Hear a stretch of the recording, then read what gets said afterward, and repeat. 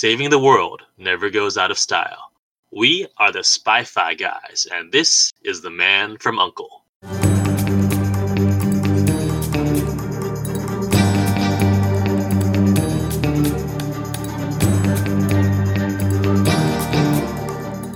Welcome back to the Spy-Fi guys, where we cover spy fact, spy fiction, and everything in between. I'm Zach. And I'm Christian.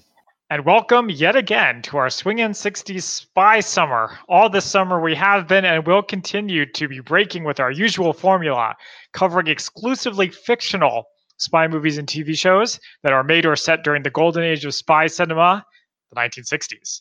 So grab your go-go boots and put on your ascot because it's time to get groovy. And welcome back to our guests from last week, Kelly and Carolyn. Hello. Good to be back. Zach, you're ruining, the whole C or K sound in this. We got Christian, Carolyn, Kelly, and Zach. And me. I love being the exception. So today we are back with the Man from U.N.C.L.E. movie from 2015, starring Henry Cavill, Armie Hammer, and Alicia Vikander, a.k.a. the Tomb Raider. That's your go-to thing for what she's been in? Yeah. That's the level of cinema that I consume. Isn't she in the Danish girl? Isn't she the Danish girl? The guy from the title? No. No? That would be, what's his name? Eddie Redmayne. Eddie Redmayne. Oh, she's the girl in that? I think so. I watched that on a plane. But she's also in the last Jason Bourne movie, if I recall. But we're not talking about that movie today. We are talking about The Man from U.N.C.L.E. Yes, we are. So we saw last week, the show that this was based on, and we're covering the movie. What did you guys, just overall, actually, Kelly, since you are our expert, or at least more so than the rest of us, what do you think of the differences between the two?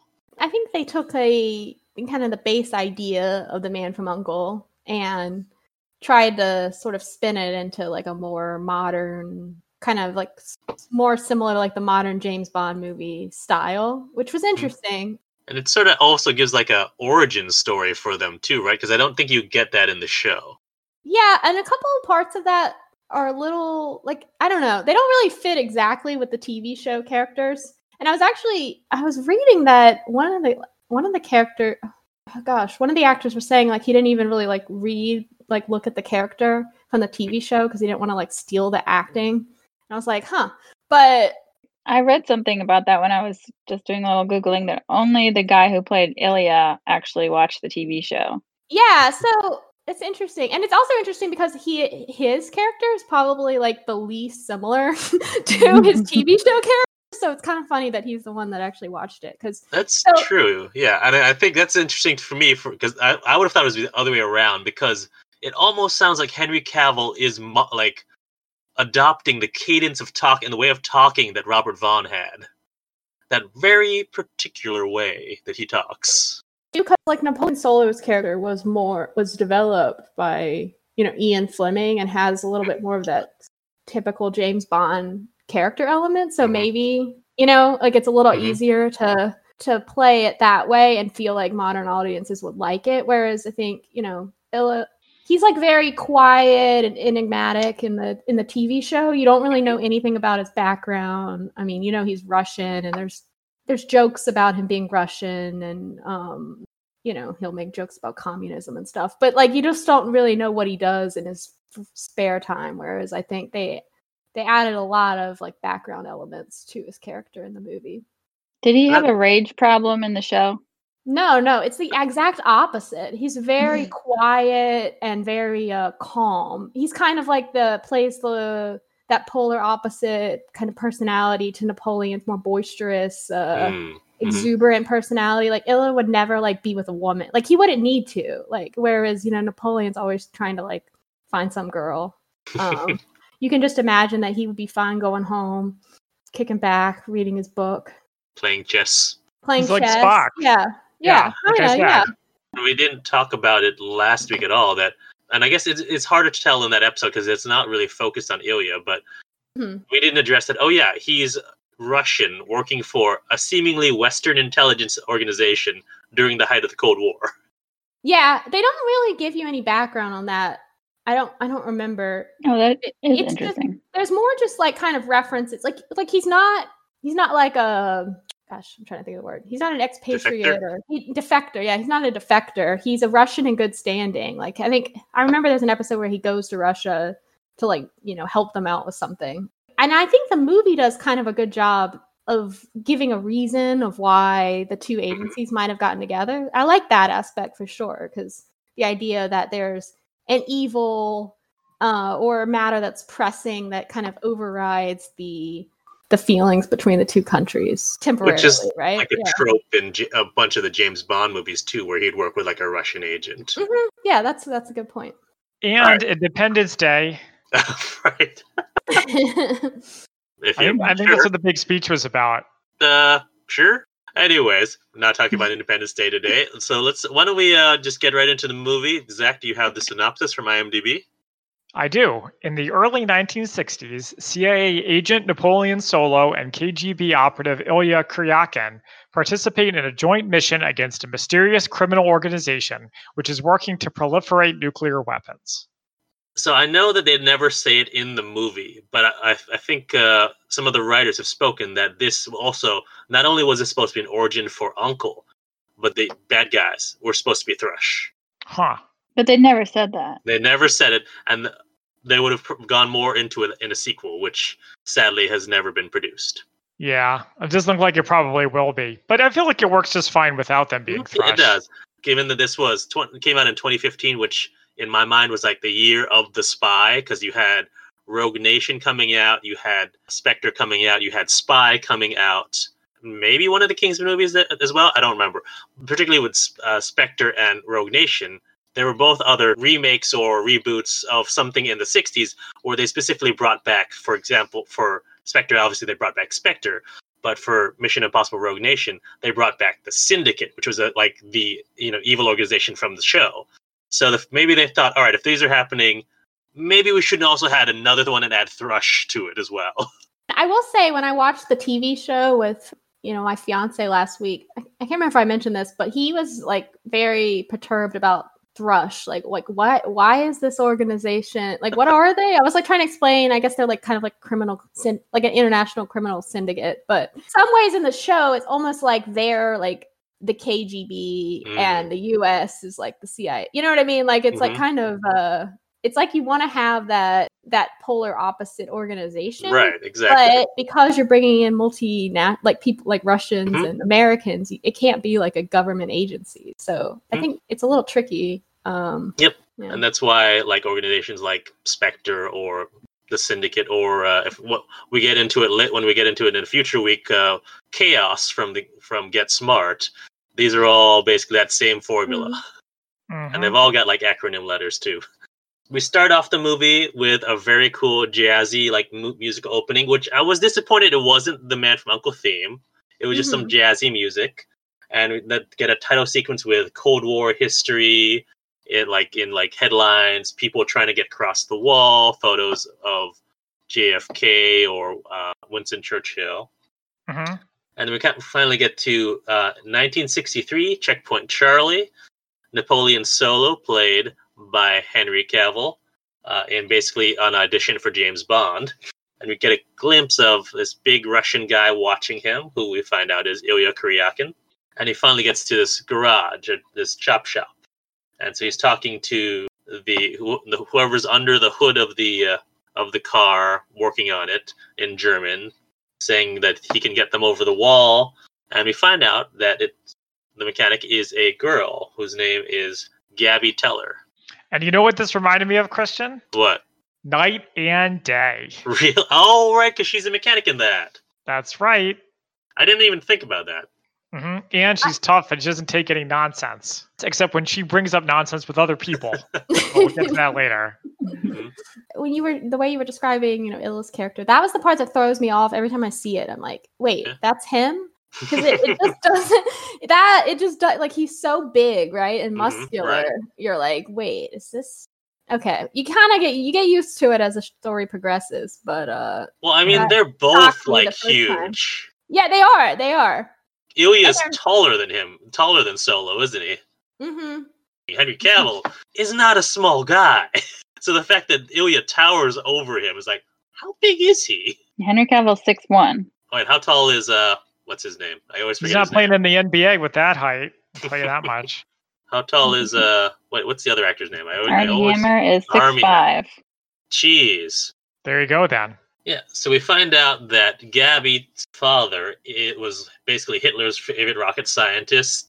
So apparently in this universe, he is bigger than Werner von Braun. Mm-hmm. And that Dr. Teller came over to work for the Americans to work on their nuclear program, but disappeared 2 months ago. And until now, when he reappeared in Rome. Solo is trying to find, where Dr. Teller is, thinks that Gabby is his best bet, and that she can get in contact with her Uncle Rudy, who might know where Dr. Teller is. Do they explain more about the stakes? Is this where they explain that he's like some kind of nuclear guy too? Nah, yes, later? It's a bit later, if I recall. Yeah. Okay. So they get into a car. She drives. He's lying down in the back seat. Ilya pulls up alongside them in this tiny car known as a Trabant. Yeah, I was going to ask you that. Are they both in Trabants or just him? No. The car that Gabby is driving is not a Trabant. I did not look up what it was, but the Trabants have a clear, distinctive design, and we'll talk more about those later. Yeah, featured highly in the Checkpoint Charlie Museum in at the point of West and East Berlin. Oh, that's right. You've been Adam there. and I- Both of you Adam guys and have I been there. Took Wait, some pictures in one of the models. I think we sent Carolyn, them. Yeah. have you been to this Well, Spy I've been Museum? to Checkpoint Charlie, but I don't think we Okay. actually went to the museum because I was with a group that the tour guide was giving us our own kind of city. Zach, So that's You've really been cool. as well, right? So I went to Checkpoint Charlie, but I didn't go to the museum there. Okay. But all while right. we're talking about visiting Berlin, I wanted to mention that I watched this movie with my sister, and she noticed on their map that they're Yeah. driving through an area called Prenzlauberg. Okay. Does this sound familiar? No? It's a detail. I guess you can go back and Oh. look if you really want to. But we went there to visit a board game store while we were nice. in Berlin. Okay, so that makes me the only member of this podcast who hasn't been to Germany and hasn't been to Checkpoint Charlie. And now I need to go. It should be Well, high I on want to your go list. anyways, but And you should go to the Spy Museum when you're there. We didn't make definitely it there. want but- to do that. Also, and I want to talk a little bit more about this later, but the Spy Museum in DC has a lot about Trabants, and I've ridden one. Zach, have you ridden one? Oh, sure. A bunch of Yeah. times. Kelly, did you actually get to ride in one? Carolyn, you've ridden one, though. No, I haven't. Yeah. They're fun little cars, but yeah, so Ilya's driving up in a Trabant, and Napoleon Solo, he's lying down in the back seat and is trying to shoot Ilya, but Ilya moves just as fast as he does, and so they start this car chase, which made me wonder, how is the Trabant going that fast? These things are run on basically little lawnmower engines. There's no way to be able to go that fast. Oh, I have an answer for that because Alicia Vikander upgraded it because she's just that awesome at mechanics. No. That's fine for her car. Uh-huh. For Ilya's car, how is he moving that fast? Oh, well, he has a super sweet, souped-up spy car. I mean, come on. Souped up Trabant. Yeah. Money guess on the they could- KGB agent, so maybe they want him to blend in, but really they use better parts. That's fair. So I'm yeah, sure they I have can this do that. really cool car chase through East Berlin. And then while this is going on, we also get a little bit of a flashback to Ilya being briefed about Napoleon, so we get his Oh, yes. background. Mm-hmm. Is this all accurate to the show, Kelly? That he doesn't actually want to be in the CIA, but they're kind of making him to avoid prison, kind of like the Vietnam War. No, but I was like, wait, did they steal the plot of White Collar and kind of blend it in there? Basically. And I mean, it's funny because Matt Bomer from White Collar and Henry Cavill do have a certain resemblance. They do. Oh, yeah.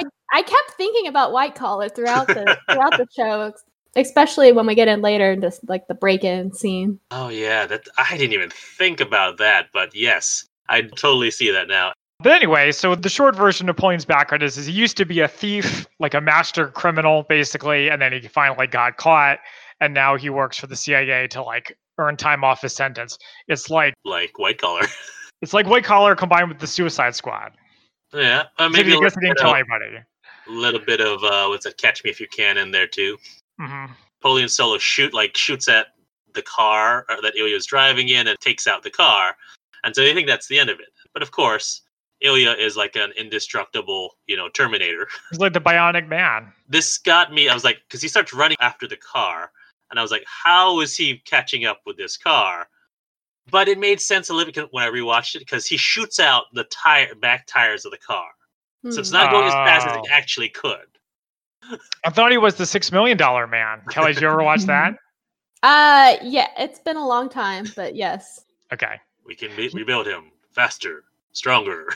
He also grabs like a door and like throws it at their car. I know. So what he does is he grabs onto the trunk. He tries to stop the car, and he's sliding along, and then he pulls off the trunk. I thought we weren't watching a superhero movie, but at first you're like, maybe. Maybe. Is he the Russian Captain America? I can see it.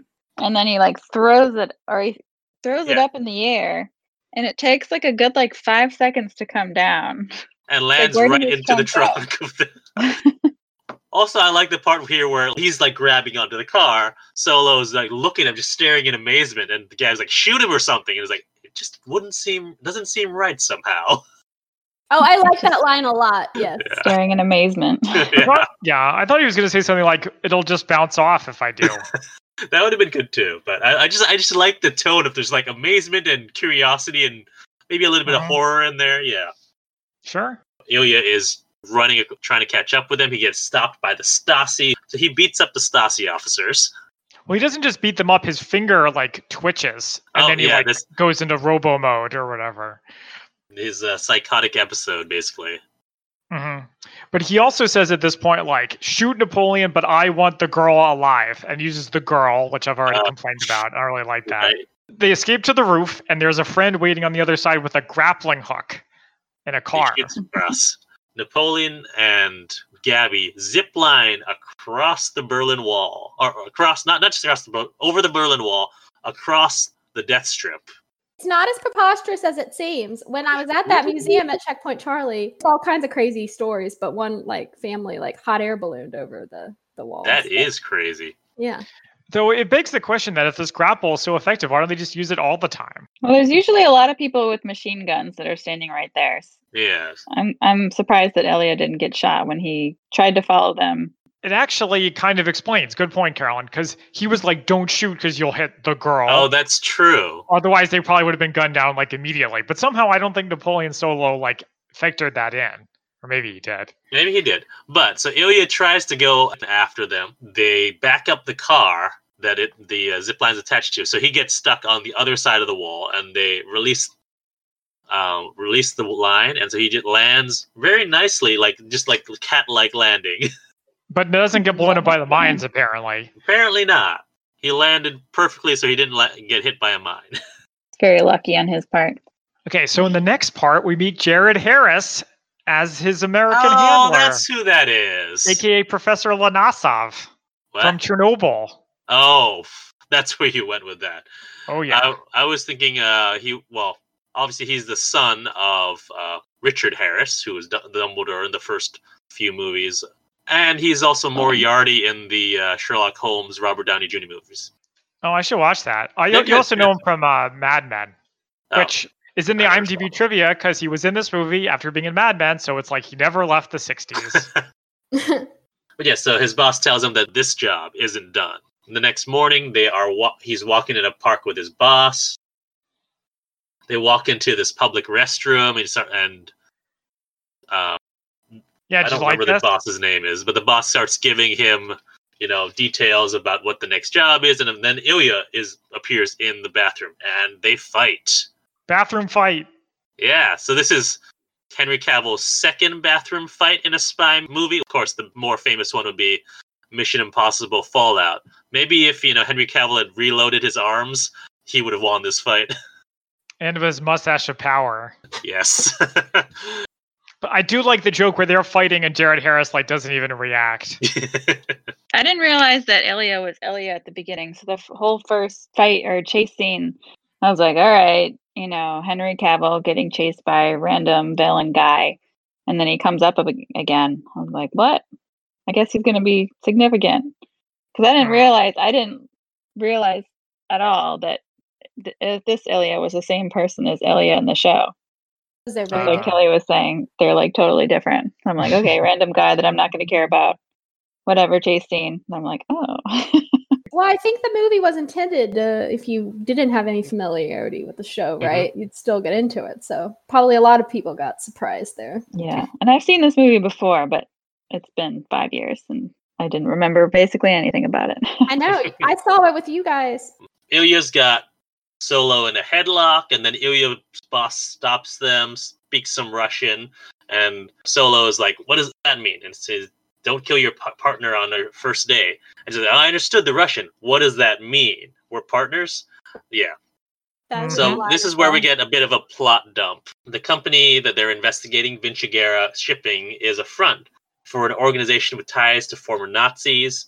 And so Vinciguerra's son and his wife, son Alexander and wife Victoria, are the ones who run it.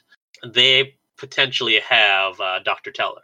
He is helping them improve nuclear devices, and basically so they need to find him and find all his information, his notes, which would all be on a computer disk, which was an interesting looking computer disk. Well, it was the 1960s. They didn't even have floppy disks then. Yeah. And then I like the joke here that when the bosses get up to leave, like 30 guys stand up at the same time. Not just 30, everyone in the cafe that they're at. Yeah, and so this is where we get a little bit of backstory on Ilya. Apparently, after he ran into him, Solo did a little bit of homework on him, and so we find out that Ilya's dad was a pal of Stalin, but got caught embezzling state funds, and he was taken to the Gulag when Ilya was very young, and that's when he started having these psychotic episodes. And he starts also like calling Ilya's mother. So what do you guys think about this scene? I think it's really inappropriate that they put in the psychotic. Like that, I don't understand why they decided that was important. Why couldn't they just have him be like a strong guy? I don't know. Inappropriate and kind of strange. I don't know that this added anything to it. I can almost see but it's not enough to make it a big thing.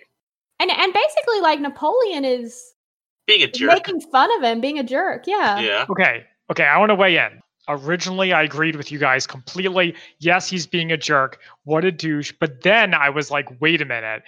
I think this is how he survives in this world of spies. So Ilya can beat him up anytime Ilya feels like it, right? He doesn't have a chance in close combat. So the only way that Napoleon can get one up on him is by getting into his head with his personality, charisma. That's how he is effective.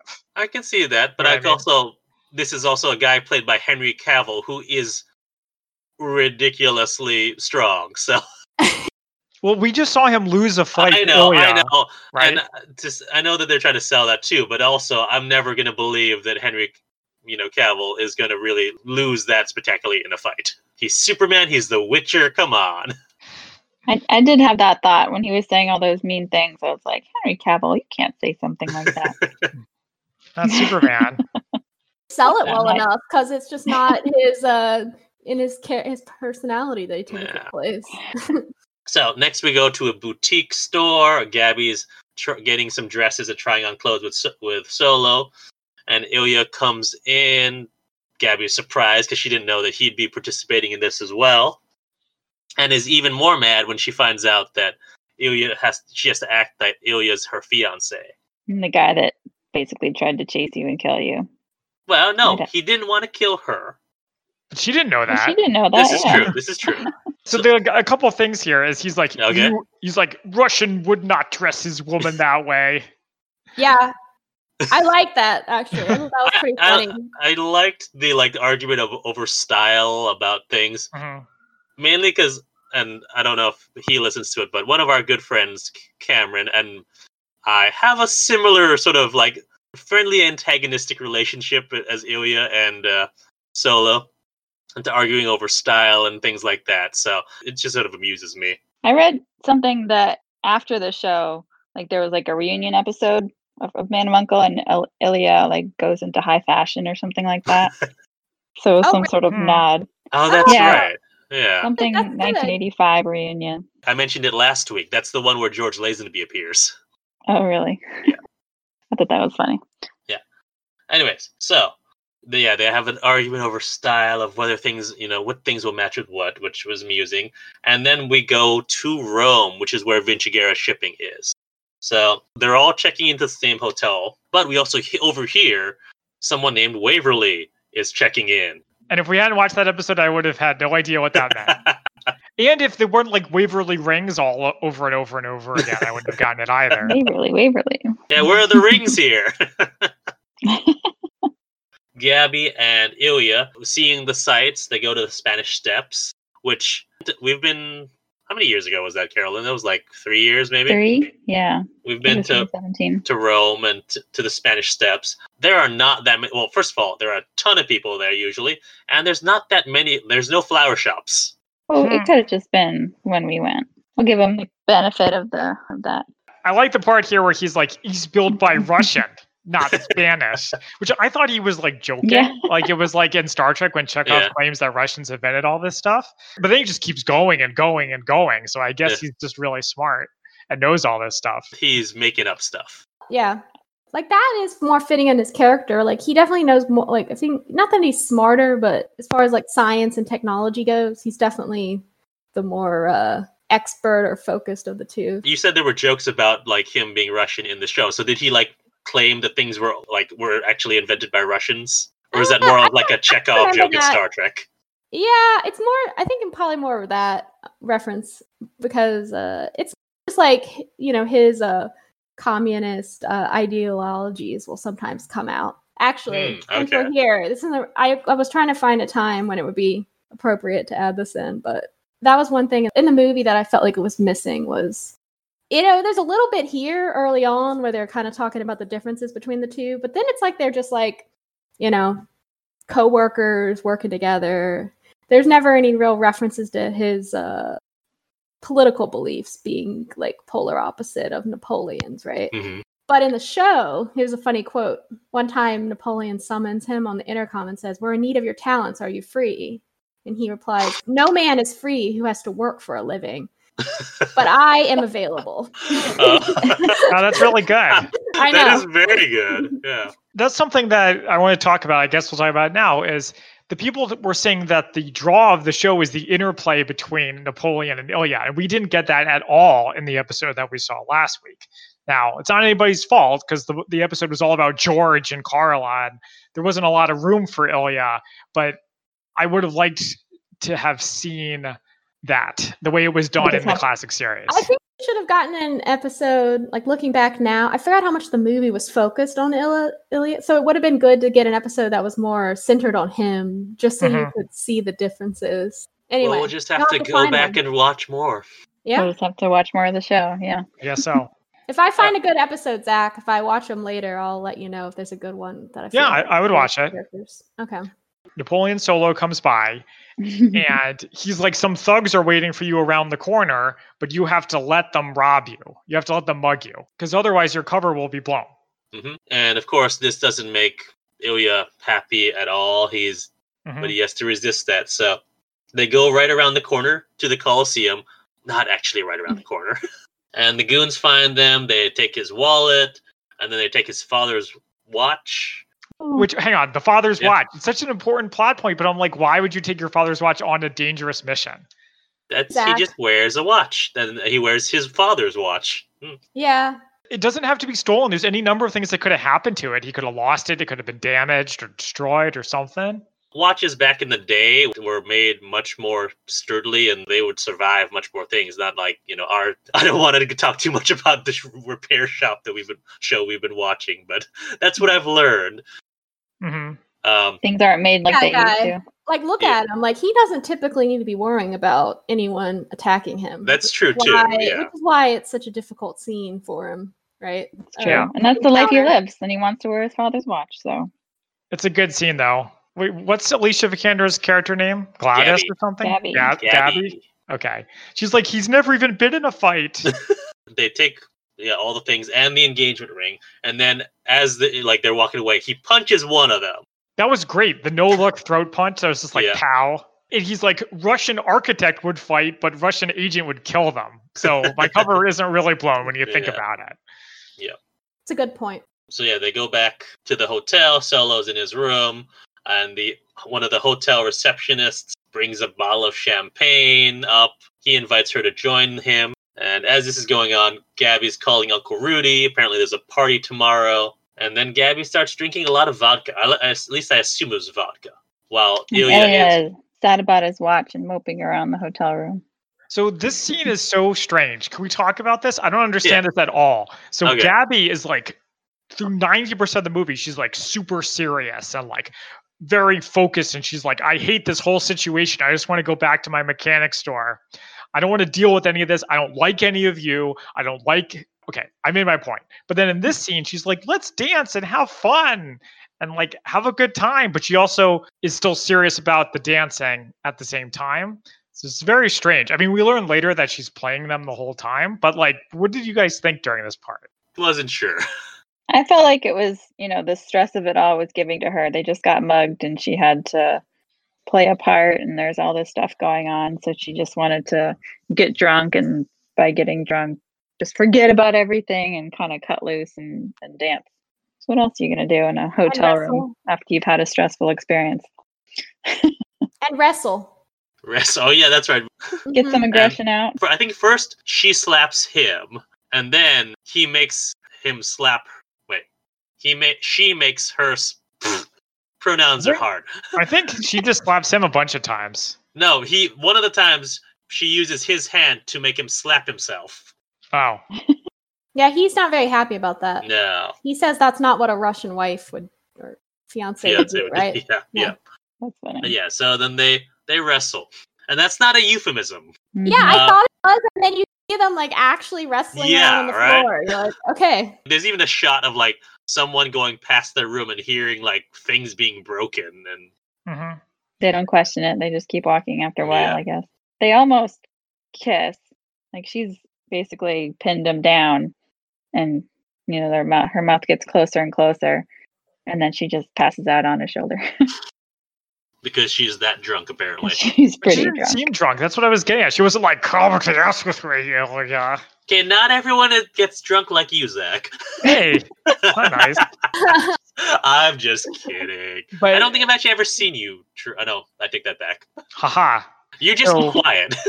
Exactly. Okay, so at this point, my sister was like, I want them to get together. They're cute together. And I said, do you think there's going to be a love triangle with Henry Cavill? She says, I hope not. He's a tool. Aww. Referring to Napoleon. His character is. I mean, Napoleon is kind of a tool, but yes. Seen it all like a reference to Goldfinger, except the opposite, or is that just me trying to read into it? You know how they wrestle in that, and then he ends up on top of her, but in this one, she's on top of him. I don't know. Maybe. I mean, maybe it was in your mind because we were talking about that last week too. Oh yeah, we did that's bring true. it up. Yeah, but that's an interesting take on that. Yeah, we go back up to Napoleon's room where the receptionist is leaving. He's reaching for the phone and then finds a bug in the phone. Mm-hmm. He's going through there's bugs everywhere, including in his suit. For like 20 bugs. Yeah. Grabs all the bugs, brings them up or down to Ilya's room, like knocks on the door, and like throws all these, Russian-made bugs at him. And of course, in exchange, Ilya gives him this handful of, American-made bugs, which apparently also very cheaply made. Yeah, they're low tech. Yeah. Which is funny. Mm-hmm. And so they go up to the track. We see Solo there first, and he does the classic, bump into someone and use that as a distraction to grab something. And so he steals an invitation from someone. I was like, wait, is that Hugh Grant? What? What's he doing there? I didn't recognize that he was Hugh Grant, so nice job. And as he's doing this, he sees Victoria. The actress is someone. I don't remember what her name is.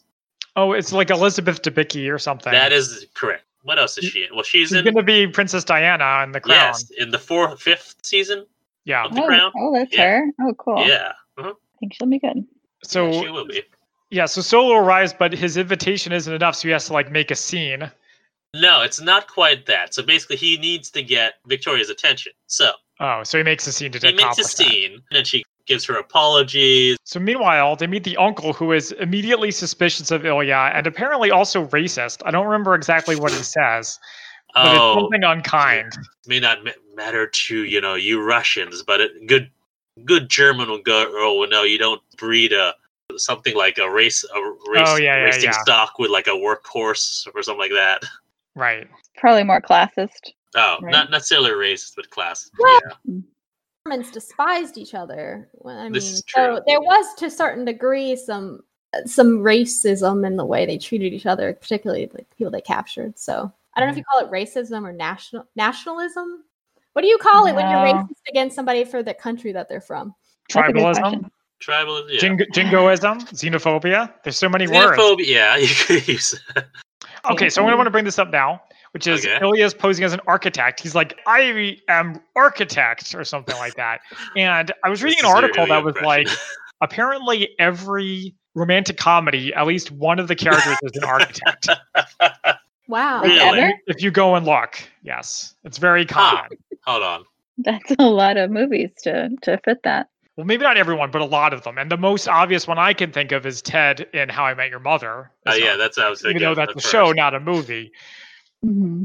But there are others. And I guess the idea is that it's like, it's an office job, but it's also pretty prestigious and you can make enough money while not working 60 hours a week like a banker or whatever. So it's got like some creativity to it, right? You're drawing stuff kind of. So maybe it's a little bit sexier than like a accountant.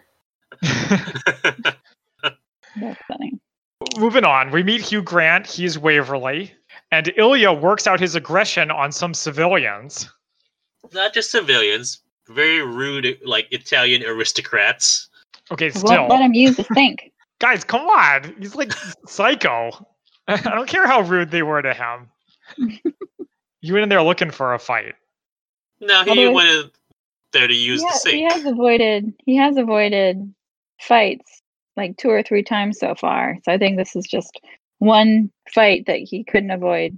He could have them all out of the bathroom, right? Like he seemed like he could have easily overpowered them, but I guess he went in a little bit of a rage. So one ends up in the hospital. Yeah. We don't even see what he did to them.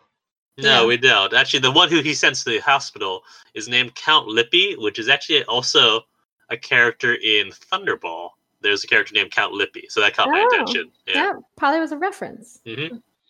Oh, I also wanted to mention during this part is we see more of Solo's like swift hands where he's constantly stealing stuff from other people. But the part where he does the tablecloth trick where you pull the tablecloth and nothing moves. Apparently Henry Cavill really knew how to do that and they didn't do any special effects. Oh, that's funny. I also like the snobby comment about it. Oh, were you a waiter before? She's hard to impress. Was it Waverly that said that? Who said that? I think it was Waverly. It was either Waverly or Uncle Rudy. Is that something they train waiters to do? I mean, as a former waiter, no. I wish, because that'd be cool, but no. At this point, Alexander, Victoria's husband, comes up in the race car, which is Playboy. Alexander's flirting with Gabby, Victoria's flirting with Solo. It's just the whole flirt fest. I did like when he's yelling at people at a time. He's like, "Hey, arrivederci, messicano, ma tu piace." I think it was their Italian listenership. That's pretty politically incorrect. I don't know if I'm going to keep that in. I didn't realize that Alexander was married to Victoria at that point, and that makes that scene a little bit more weird because he was basically asking her out. Yep. I mean, like I said, they're like both flirting with other people right in front of each other. Yeah, they're bad guys. I guess they have that agreement, so whatever works for them. Ilya is upset that, Alexander was flirting with, and apparently Ilya's been in the bathroom for 30 minutes. Later, like when he comes out, we see a red light behind him, so, he's developing photos. And the photos, he says, were developed in a specific way so that it can detect gamma radiation, which either means that they're making it a Hulk or they're successful in, making a nuclear bomb. Mm-hmm. I'm disappointed it didn't go the Hulk direction. If you made Ilya a Hulk, how much bigger could he get? That's funny. Solo's going to go into the shipping company, break in to find out what they have. He's looking very stylish in a turtleneck and a jacket.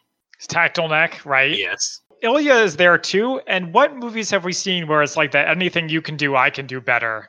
Kind of dick measuring contest between our two male heroes. Usually, when you have this sort of anything you can do, I can do better, it's between like a man and a woman. Okay, I know what happens. Like, Annie, get your gun. Exactly. Right. I don't mean like literally the song. I just mean like I have this laser cutter. Oh, I have like a plasma laser cutter or whatever they have. For some reason, the one that brings to mind is like Pirates of the Caribbean, where it's Captain Barbossa and and Jack Sparrow with their telescopes.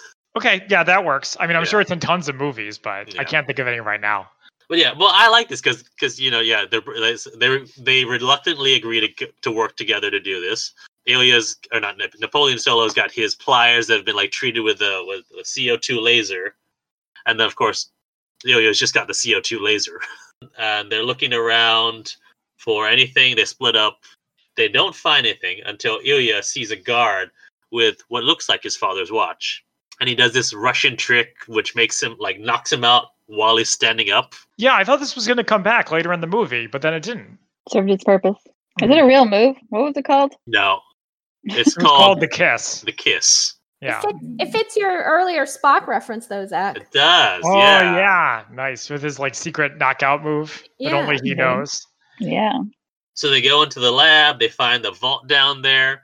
Solo is breaking into it, doing this really fancy tricks, and opens the vault, but apparently didn't deactivate the alarm because he said, this one doesn't have an alarm. Except it does. And then it goes off. That was a good joke. Loving your work, cowboy.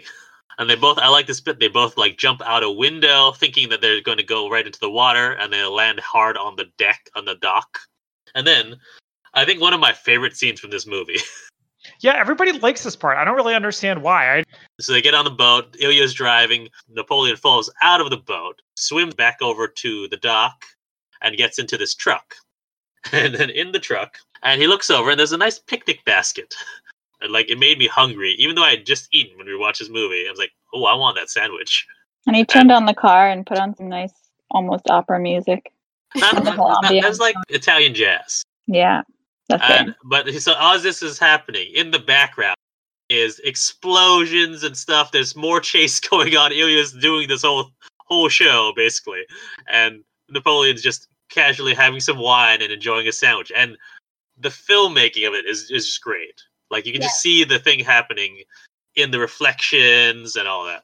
This scene I like because it's more like the TV show. You know, the idea of Napoleon kind of. They both do hard work, but the idea that Napoleon's the one hanging out with the girl and Ilya's back there blowing up stuff and taking care of everything. I thought that was a good. Right. I didn't see where they're going with this scene, and everyone seems to love it. I just thought it went on a little too long. It's okay, we get the joke. Probably. I think it's one of those things where it goes on long enough that it becomes funny again. All right.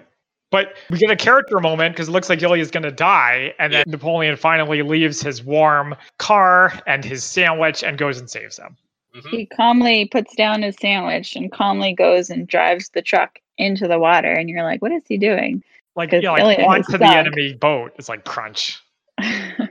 So he's and I think the music is still playing, and he's slowly drifting down, and there's Ilya, and he calmly winds down the window and then goes to save him. So it's just the segue between the calm picnic to the calm saving of Ilya. I thought it was a pretty good segue there too. This is a survival thing I learned, is that if you're in a car and it's sinking into water, what I've been told, but I'm too scared to try it, obviously, is you want to wait until the water inside the car fills up before you try to open the door, because then the pressure equalizes. Otherwise, you won't be able to get the door open. Mm-hmm. That's very true, yeah. If your Atmos system tries to kill you, that's how you beat it. And I think that's what he did, too, because he wound down the window, let the water come in, and then got out, or something like that. Mm-hmm. But I did notice that he didn't finish the sandwich, so R.I.P. picnic. Or that bottle of wine, too. Yeah. Christian was sad. Mm-hmm. More for the sandwich than the wine, I think. That was a really good-looking sandwich. It's not like American bread. That was some sort of baguette or something. Oh, yeah. Victoria calls Solo's room. And, of course, Solo is still, back at the shipping company. So there's no answer. So she starts going and driving to the hotel. And Solo, Napoleon, and Ilya are going back to the hotel on a Vespa scooter. Mm-hmm. As this is going on, Uncle Rudy is... So all the phone calls, basically. Uncle Rudy is calling Gabby and asks if Ilya's there. He says, and Gabby says that Ilya's asleep. Asks her to go to lunch tomorrow. And then she said, yeah, okay. And then Gabby calls room 304. Who's in room 304? We don't know. But she says that the meeting is confirmed. So now there's some other party that's going in on everything, too. And you're like, oh, no, is she a traitor?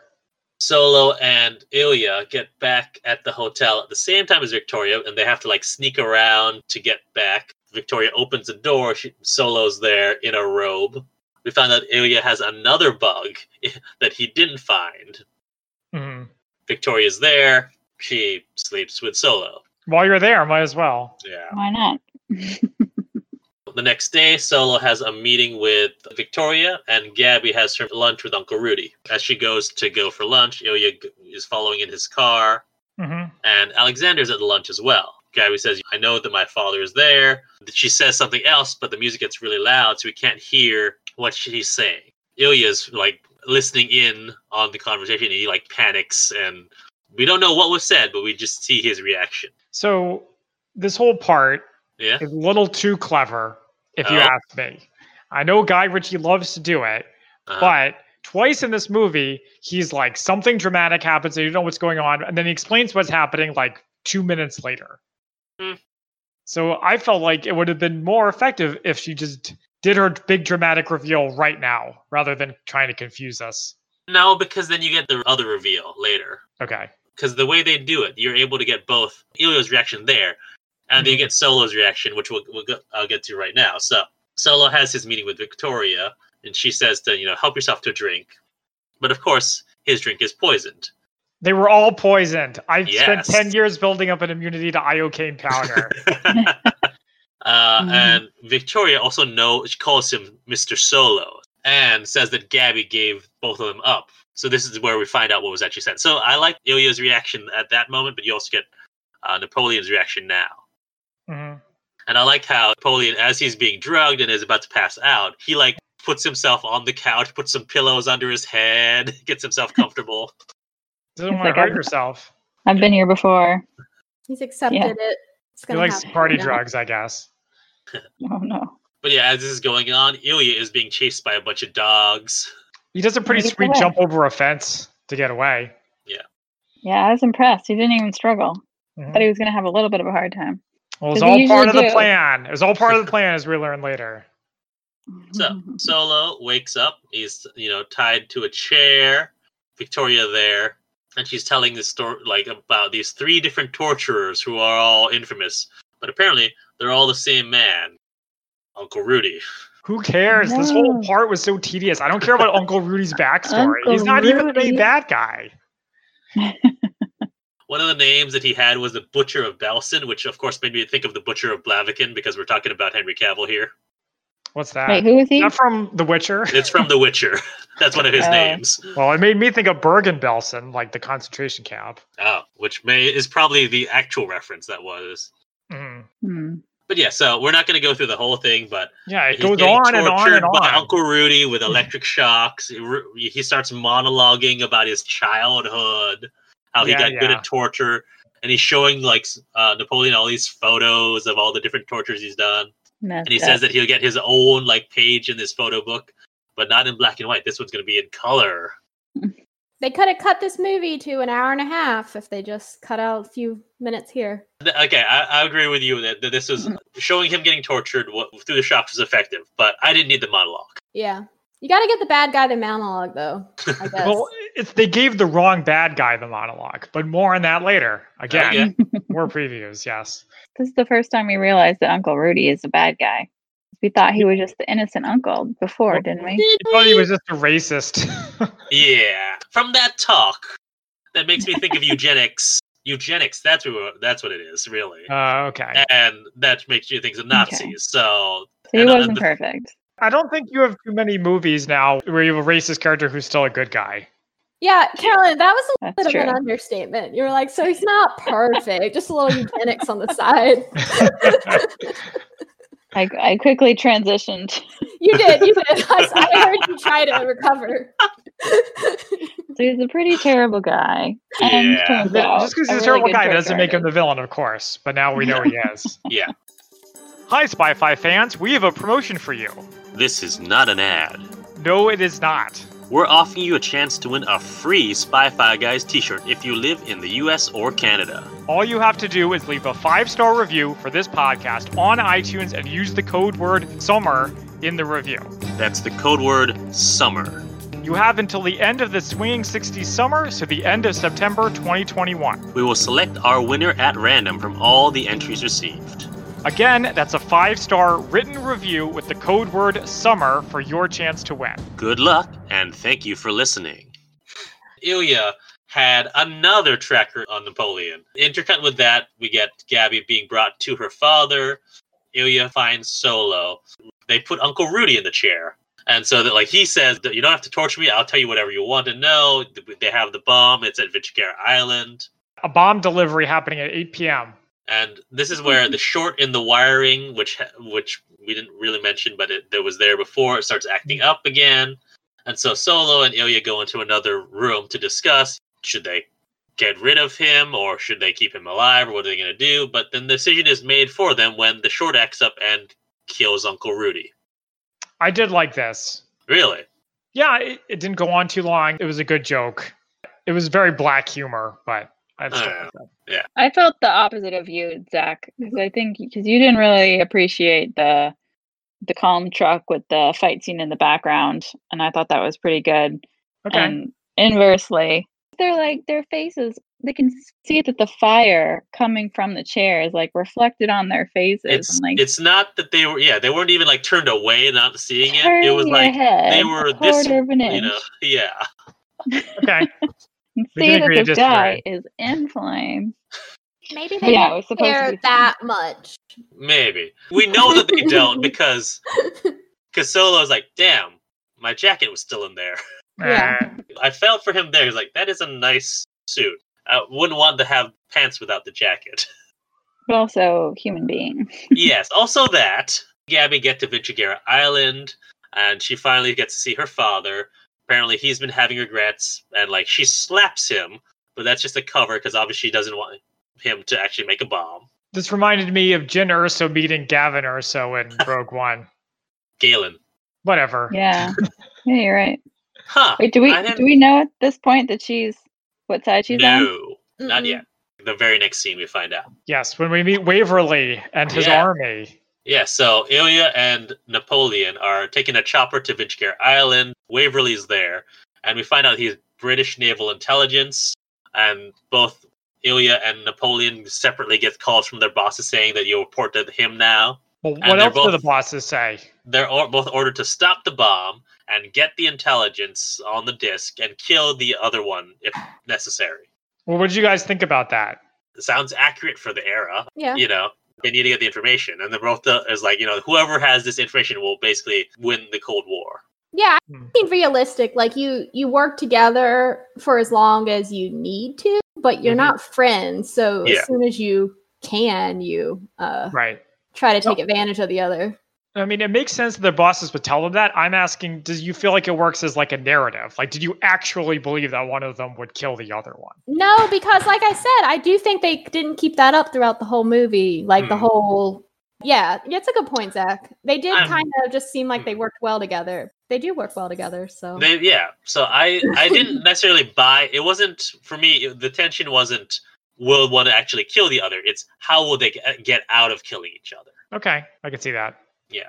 This is where we find out that Gabby has been working for Waverly this whole time. She's actually a triple agent, but for the UK. The UK is playing all sides, so they're going to come out on top. Now that we know where Gabby's true allegiances lie, we know that Gabby's faking this whole thing. She's been a good actress this whole time. Yeah.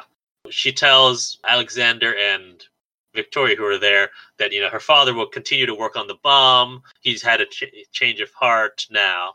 And that she will help him assemble everything. Did they say how Gabby got recruited while she was in Eastern Germany? Once Dr. Teller disappeared, they knew that the way to get to him would be through Gabby. And so they recruited Gabby early on, like 2 years ago, I think, is what he says. They don't explain like how they got her on board, like what incentives they offered her. And like while she was working as a mechanic, like how did they... I mean, Germany or Berlin was known as like the city of spies during that time. So there's spies all over the place. As many of the movies that we've covered before have shown, there's spies all over Berlin. But yeah, so I like there's a line where like Waverly's like, we spent 2 years of this and what we got was you two. Thanks for nearly ruining my operation. Waverly is the person who told Gabby to give up the other two because Ilya's cover was about to be blown, and thus and therefore so would Napoleon's. And the only way for her to stay in the game was to blow their covers, stay in the game herself. It's the classic misdirect where you finger your ally to get suspicion taken off of you. I do it all the time while playing Werewolf. Ooh. Yeah, we'll keep that in mind next time we play with you. Yeah, right? It's kind of a Waverly affair a little bit. At least you got to see. That's true. He does come up with his own little schemes sometimes. So try to. They don't know for sure what's going on. But where are the rings? Oh yes, just the engagement ring, maybe. I didn't think about that. Yeah, I thought it was going to do something. Yeah, no. At least not that we see. Waverly needs Ilya and Napoleon's help to get Gabby and her father. And, of course, the bomb. And the disc. And the disc, yeah. Well, so many things. He doesn't care so much about the disc, I think. Okay. Like, it's never mentioned whether Waverly and British intelligence... Actually, he's not even British. He's British naval intelligence. Oh, fancy. So that's why he has access to, the naval commandos. Mm-hmm. Gabby is helping her father assemble the bomb. She causes a distraction while he switches out one of the lenses, which would make it not work. But of course, Victoria catches on and puts Gabby in a cell and says, "You have 20 minutes to fix all the things you made." Yep. We find out they're going to storm the island that night. Dr. Teller fixes the bomb. Victoria takes the disc with all his research and then kills him. Dun dun dun. Shocking.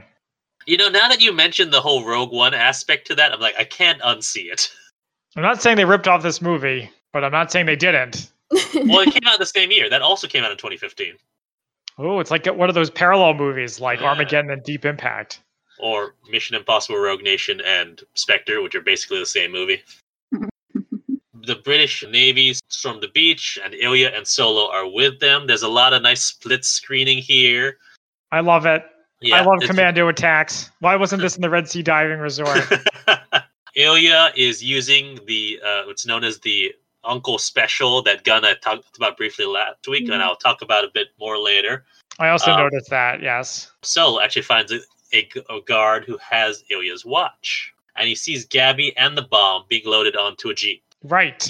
And then we get this really cool chase sequence. So Ilya gets a motorcycle to chase after the jeep, and Solo takes a dune buggy. This chase scene is good, but it goes on way too long. Yeah, I say that a lot. That's fair. I was actually about to say, this is when I start falling asleep in every modern day spy movie, because why does it always have to have an action chase scene? We don't need that in every movie. I support that. Christian doesn't. I mean, okay. Adam likes them too. I'll give you this one. I will give you this. There are good moments in this, but yeah, we could have cut it down a little bit. I like there's a part where the jeep is trying to go across the water and just goes very slowly, and of course when Napoleon does it, he backs up a little and basically glides across the water. It's called hydroplaning. We learned about it in driver's ed. But my question here is, how did Ilya get across the river? Oh, we do see it. So he actually sees the river. He finds a different spot and he jumps across on the motorcycle. That's when the rest of us had sort of zoned out because I was zoning out big time. Yeah, that's fair. So they're all on the other side of the water, and then Alexander in the jeep rams the bike, but then Napoleon in the dune buggy rams the jeep that they're in. So they're all crashed, and then Alexander and Solo fight, but Ilya is still knocked out. But when he does wake up, he's angry, of course, brings over the frame of the motorcycle and throws it at Alexander.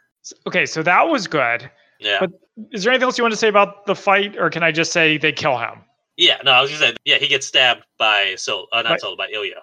Okay, so it's this really dramatic moment, but I'm like, we barely even know this guy, and he's supposed to be we don't one know of the much bad about guys? Alexander. Yeah. So he should have had that big monologue about his history, not Uncle Rudy. I can see it. Yeah. No, Uncle Rudy's like the torturer. He's like Desaad. Alexander is like Darkseid. So he needs the big speech, the big monologue, rather than just being like a guy they fight and kill and nobody cares. We just know he's a flirt and he's married to Victoria, right? What else do we know about him? When he dies, isn't it like a slow motion or something really dramatic? I seem to remember that. is like pulling a gun, and Ilya stabs him before he can even make the shot. The only other important thing that happens in this scene is that Solo grabs the disc. Okay. But yeah, so the Brits all arrive and they analyze the bomb. Found out, yes, it is a bomb, but it is not the nuclear bomb. Apparently, there was another bomb, which Okay, It was a ruse. This makes no sense to me. Maybe you guys Oh. can make. Okay, so we have two bombs. One bomb is your traditional atomic bomb. The other bomb is designed to go where the atomic bomb goes. So, like, in case the atomic bomb didn't destroy the target, you have this extra bomb just in case. Yeah, it's called coupling. That's absurd. What's that? Is it not absurd? Why would you have a bomb that tracks to where an atomic bomb lands? Except for if you need the plot to do exactly what they do later. That... I mean, I know this part goes kind of fast. Like, there's a lot of fast talking. And at this point, you're like, please let the movie end. But I still wanted to talk about it. That's a fair question because I didn't really think about it. Gonna destroy everything. Maybe in case it doesn't work. I don't even know.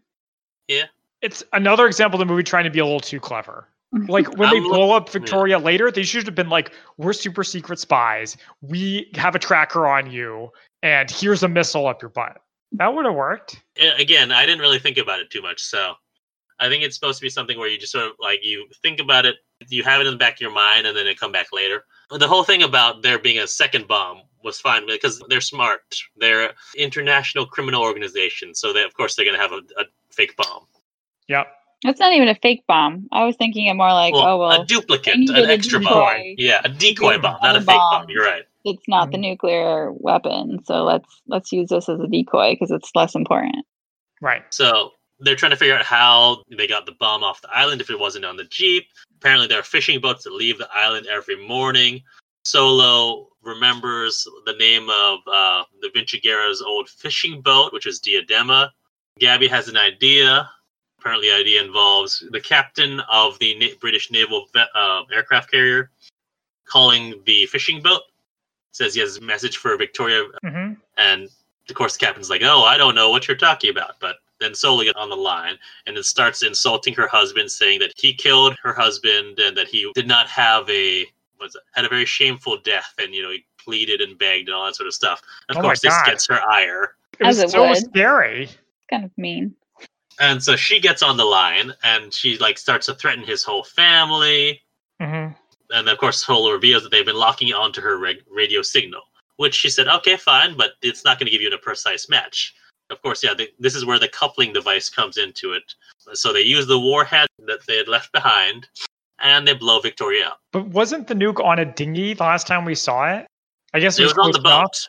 But I think we saw them loading it onto a dinghy that was next to the boat. Yeah. In fairness. So I guess it was next that to the boat, and everything blows up, and that's all solved. Except for the deal with the U-boat.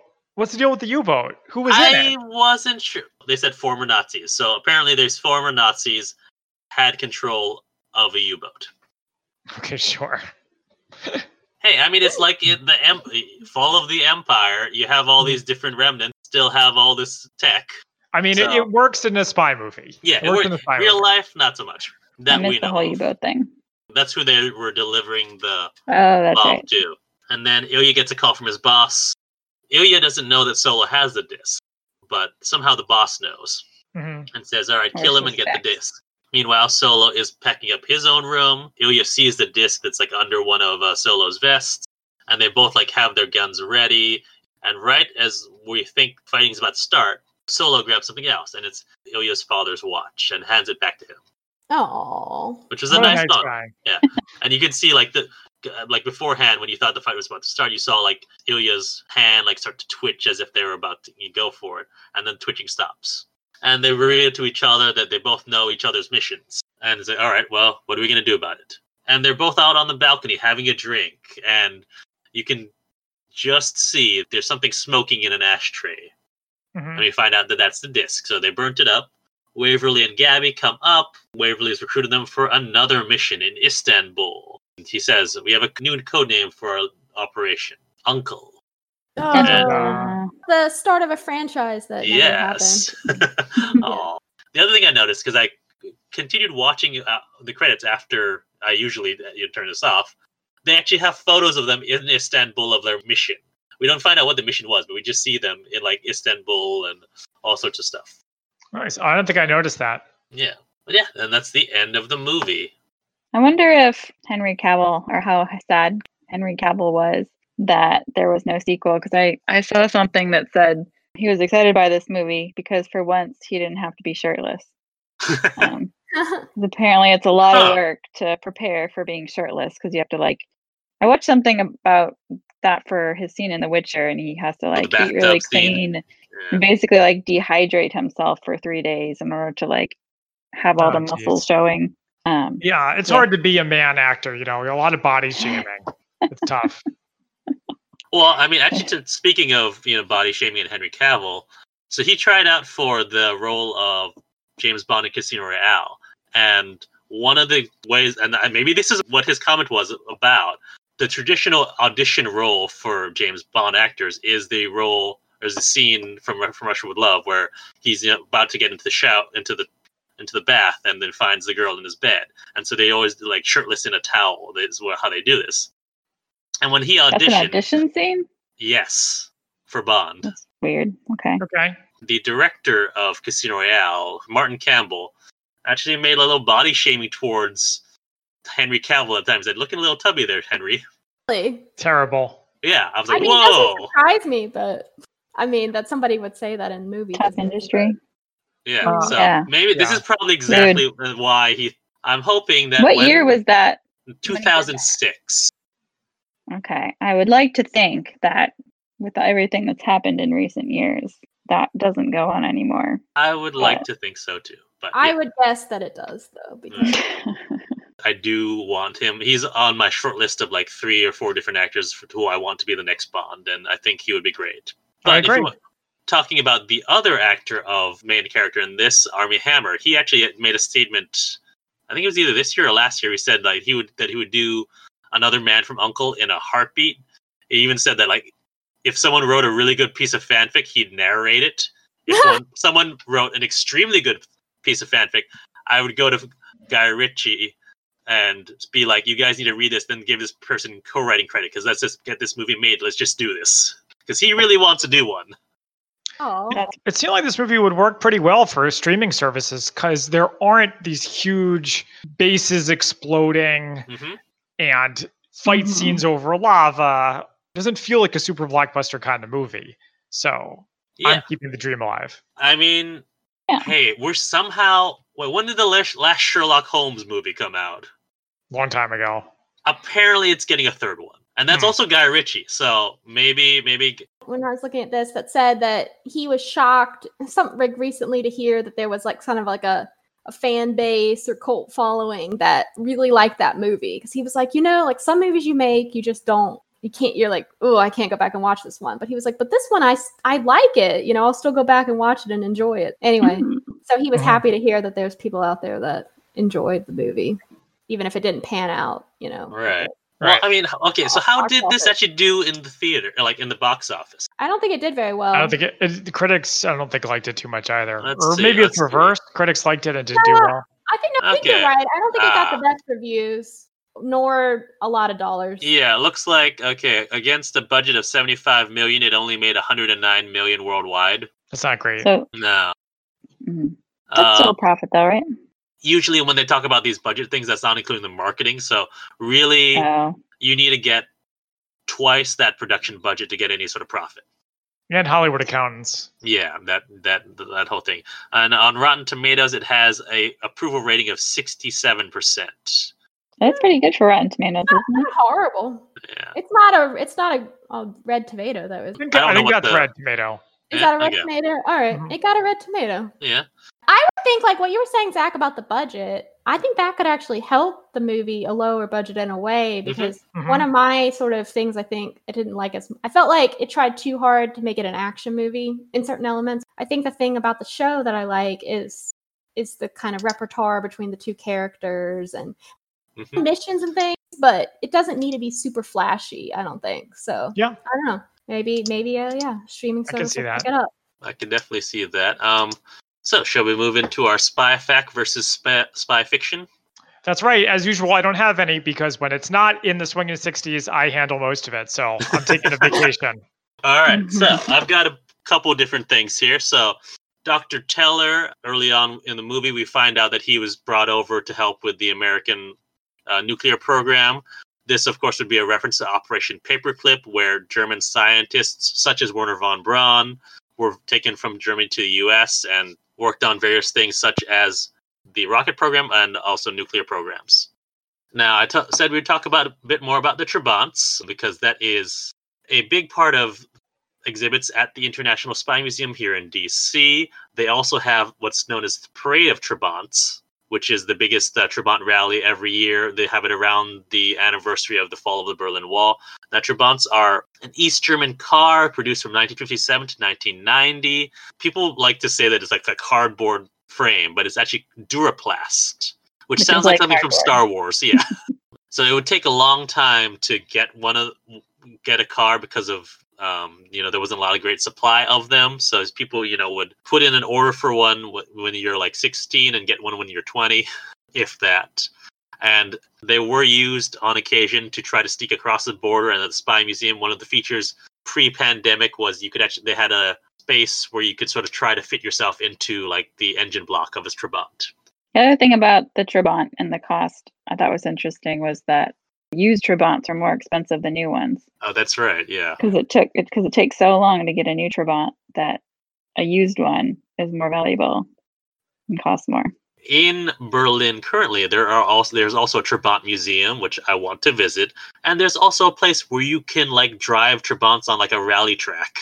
Oh, I think I saw that while I was there. It had a hot air balloon next to it, and there were a bunch of trabbies that were painted different colors. Yes, that is that place. And once we were able to travel again, I want to go to Berlin because I've never been to Berlin, and I want to drive a Trabant on a rally track.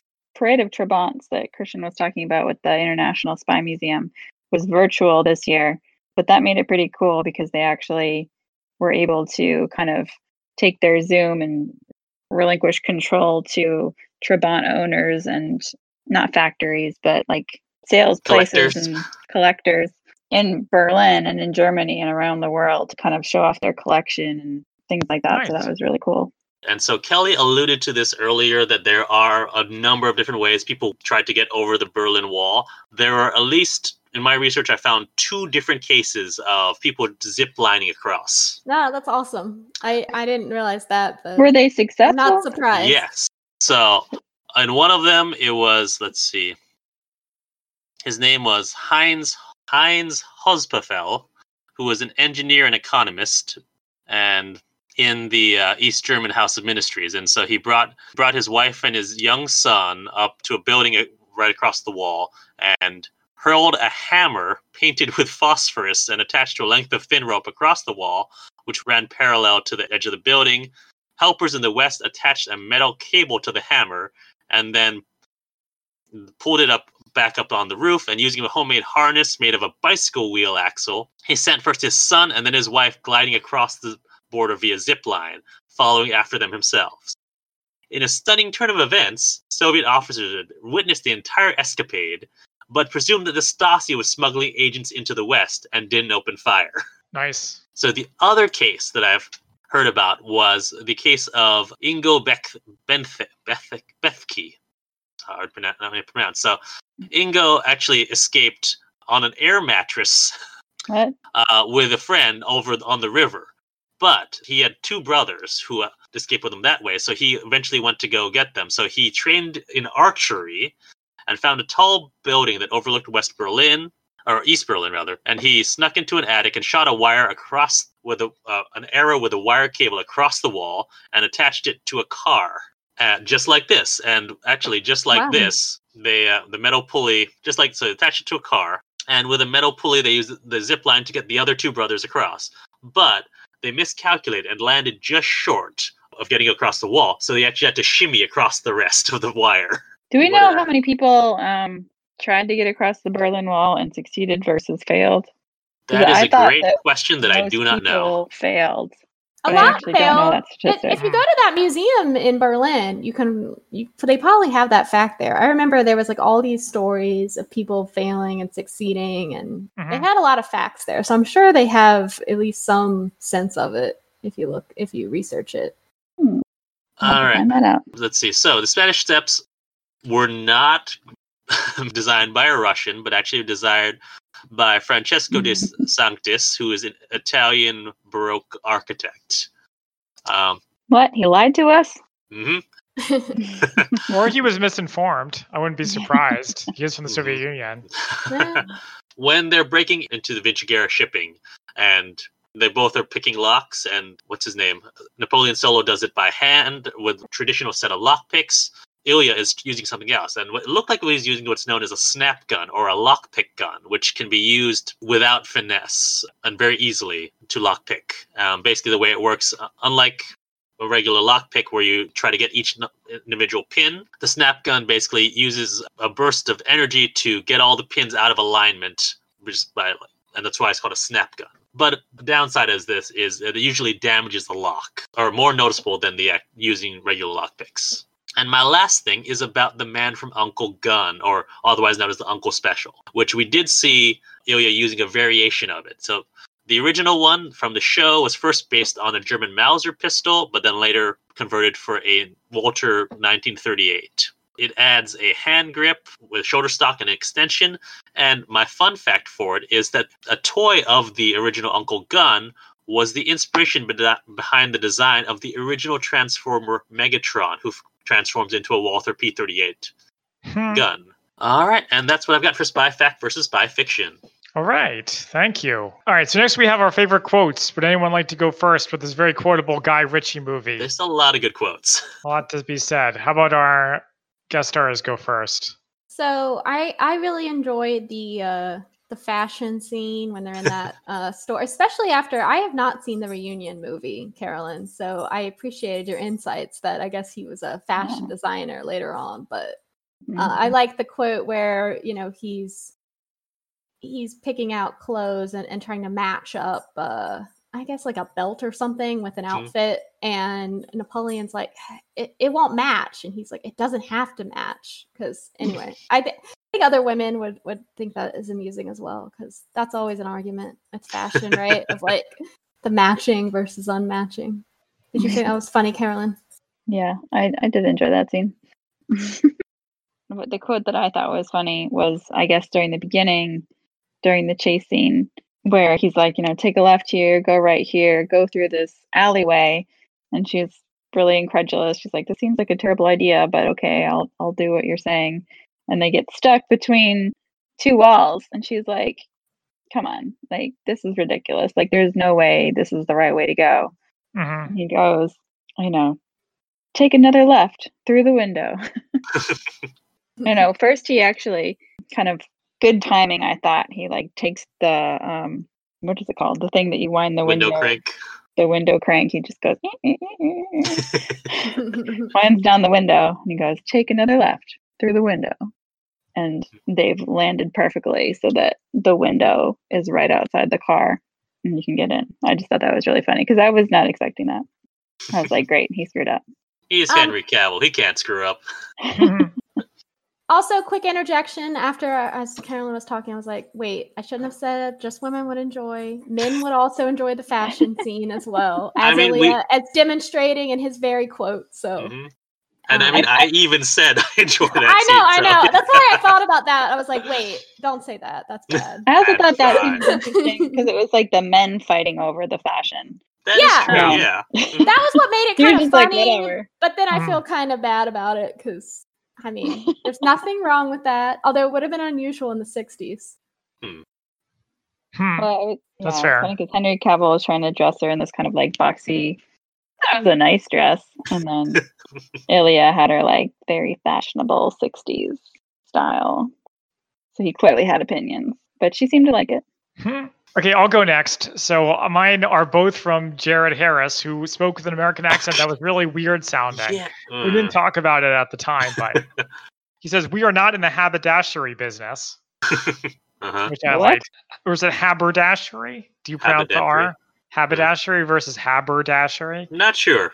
Who knows? Okay. I don't remember that. You're good. That's funny. And then he says later, inside every crowd is an American trying to get out. Yeah, I forgot about that. Speaking of xenophobia, jingoism, et cetera, et cetera, et cetera. Yeah. That was funny, especially because, like, the Americans took them right after. Like, we were basically like, oh, yeah, it's all right now. we need you to help us beat the Russians. So Yeah, you're on our side now. All right, I've got a few. So I like one from Ilya when he's, I think Uncle Rudy is like commenting on his size and like, you're built like a bricklayer, not a architect. And he's like, I like to joke. Nah. My other one from Ilya, he's talking to, I think it's in the scene in the cafe, giving a bit of Solo's backstory. It's like, why did you become one of their best agents? And he said, I concluded it must be to counteract the humiliation of knowing that your balls are at the end of a very long leash, held by a very short man. Yeah, that's why Henry Cavill kind of gave it right back to him and twice as hard. He's the one who started all the shit talk. But my final favorite quote is from Waverly, who says, for a special agent, you're not having a very special day, are you?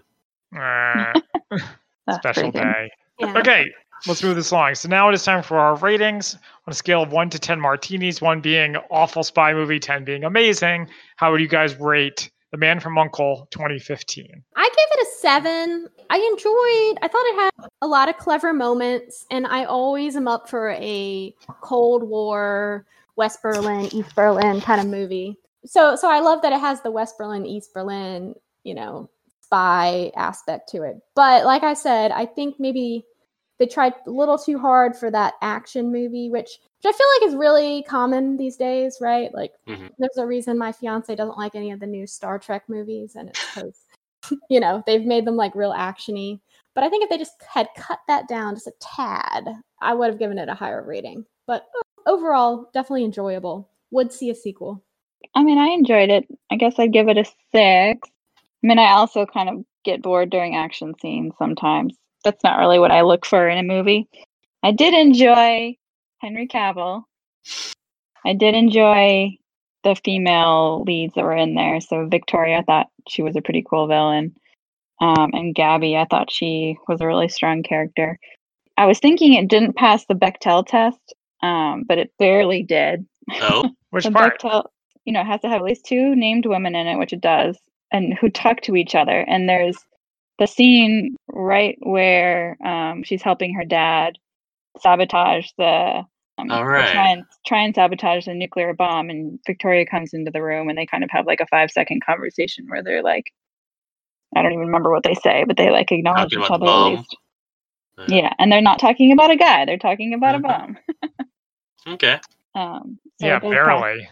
yeah, just barely. So I would have liked to see more development into Gabby's character, which I guess maybe they would have done in the next movie, but kind of more about how she got into the spy business and kind of pursue that line. So because they kind of saved her as a surprise at the end, but because of it, they didn't really develop her as much. They just kind of portrayed her as this kind of mechanic girl who's going along with the flow and doesn't really know what she's doing. So I don't know. I think they could have done more with her, but it was an enjoyable movie, and I would have watched a sequel.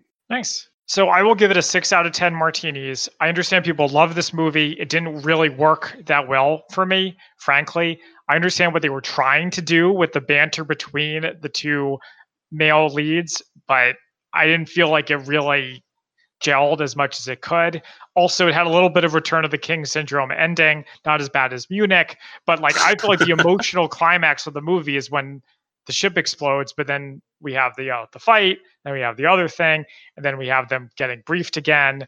So I don't know. I'm not really summarizing my views too well, but I could see why people like it. Although it was a well-made movie, it just didn't work that well for me. All right. Well, I'm going to take the other end of the spectrum from you. Mm-hmm. I'm going to give it an 8 out of 10 because I really like this movie. On the other hand, I think the byplay between them works really well. I think that I like their chemistry together. It's sort of like frenemy situation. I enjoy that a lot. And I think I'd seen none of the show before I'd seen this movie. So my only knowledge was that there's, 2 characters, one Russian, one American, and they're both spies. It really got sort of this feel of like the 60s without being like Austin Powers kind of, all right, we're going to really play up all the weirdest tropes of the 60s. So they made it a lot more stylish, and like I love the look of it. I love the cinematography of it. Things that you thought were too clever, I thought were just clever enough. So which made me feel good. Oh, that's right, this is coming. So I really like this movie, and I would love to see a sequel, and I hope it happens. Even just another movie with Henry Cavill and Armie Hammer would be great too. I know Armie Hammer was supposed to be Batman in one iteration of Justice League at some point, so I hope something happens with the two of them because I like their chemistry. Okay. I would also watch the sequel, by the way. Just wanted to put that out there. Well, thank you to our guest stars for joining us. And you can find us on social media at the Spy-Fi Guys under Facebook, Twitter, and Instagram. Until next time, I'm Zach. And I'm Christian. And we are the Spy-Fi Guys signing off. Thank you for listening. If you enjoyed our podcast, please be sure to rate and review us on iTunes. The theme music is by Jer Fitzgerald and Big Man Joe. Media reviewed by our podcast are the intellectual property of their respective copyright holders, and no infringement is intended. This is a personal podcast. Any views, statements, or opinions expressed in this podcast are personal and belong solely to the participants. They do not represent those of people, institutions, or organizations that the participants may or may not be associated with in a professional or personal capacity unless explicitly stated. Any views or opinions are not intended to malign any religion, ethnic group, club, organization, company, or individual. You can find our podcast on social media at the Spy-Fi Guys on Facebook, Twitter, and Instagram.